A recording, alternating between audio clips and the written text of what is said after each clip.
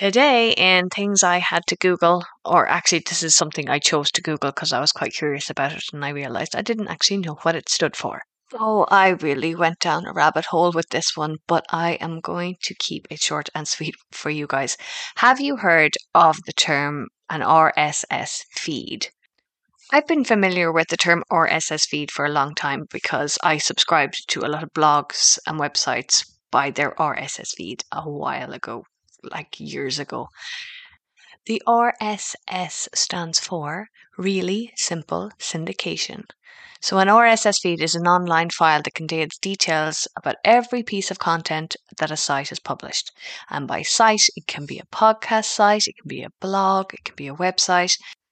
Syndication means sharing. So basically, RSS feed is a really simple way of sharing the feed, which is a list of articles and episodes on whatever the feed is. So it makes it easy to share. An example of how I use it is on my social media scheduling. I use Metricool, and there is an area in it where you can add an RSS feed. I should specify that an RSS feed is basically a website URL. For example, the feed for my website is fionamaguire.ie/feed. Now, it's not as straightforward with all websites, but most WordPress powered websites, you literally type in the URL, put /feed, and it should actually come up. So once you link the RSS feed, it pulls in all of the posts or all of the episodes and all of the content as individual pieces. So then you can create social media posts from these. So this is the best way I found to use it at the moment. The other way RSS feeds are really handy is if you have the likes of a secret podcast. So you haven't published it on Google or Apple or Spotify, but you still want people to be able to listen to it, whether you send it out in your email list or you have a membership site or something like that.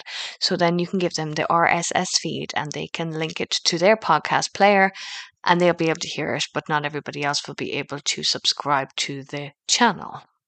I also found out in my Googling that some people call it a rich site summary for RSS, but the general consensus seemed to be a really simple syndication for RSS feeds.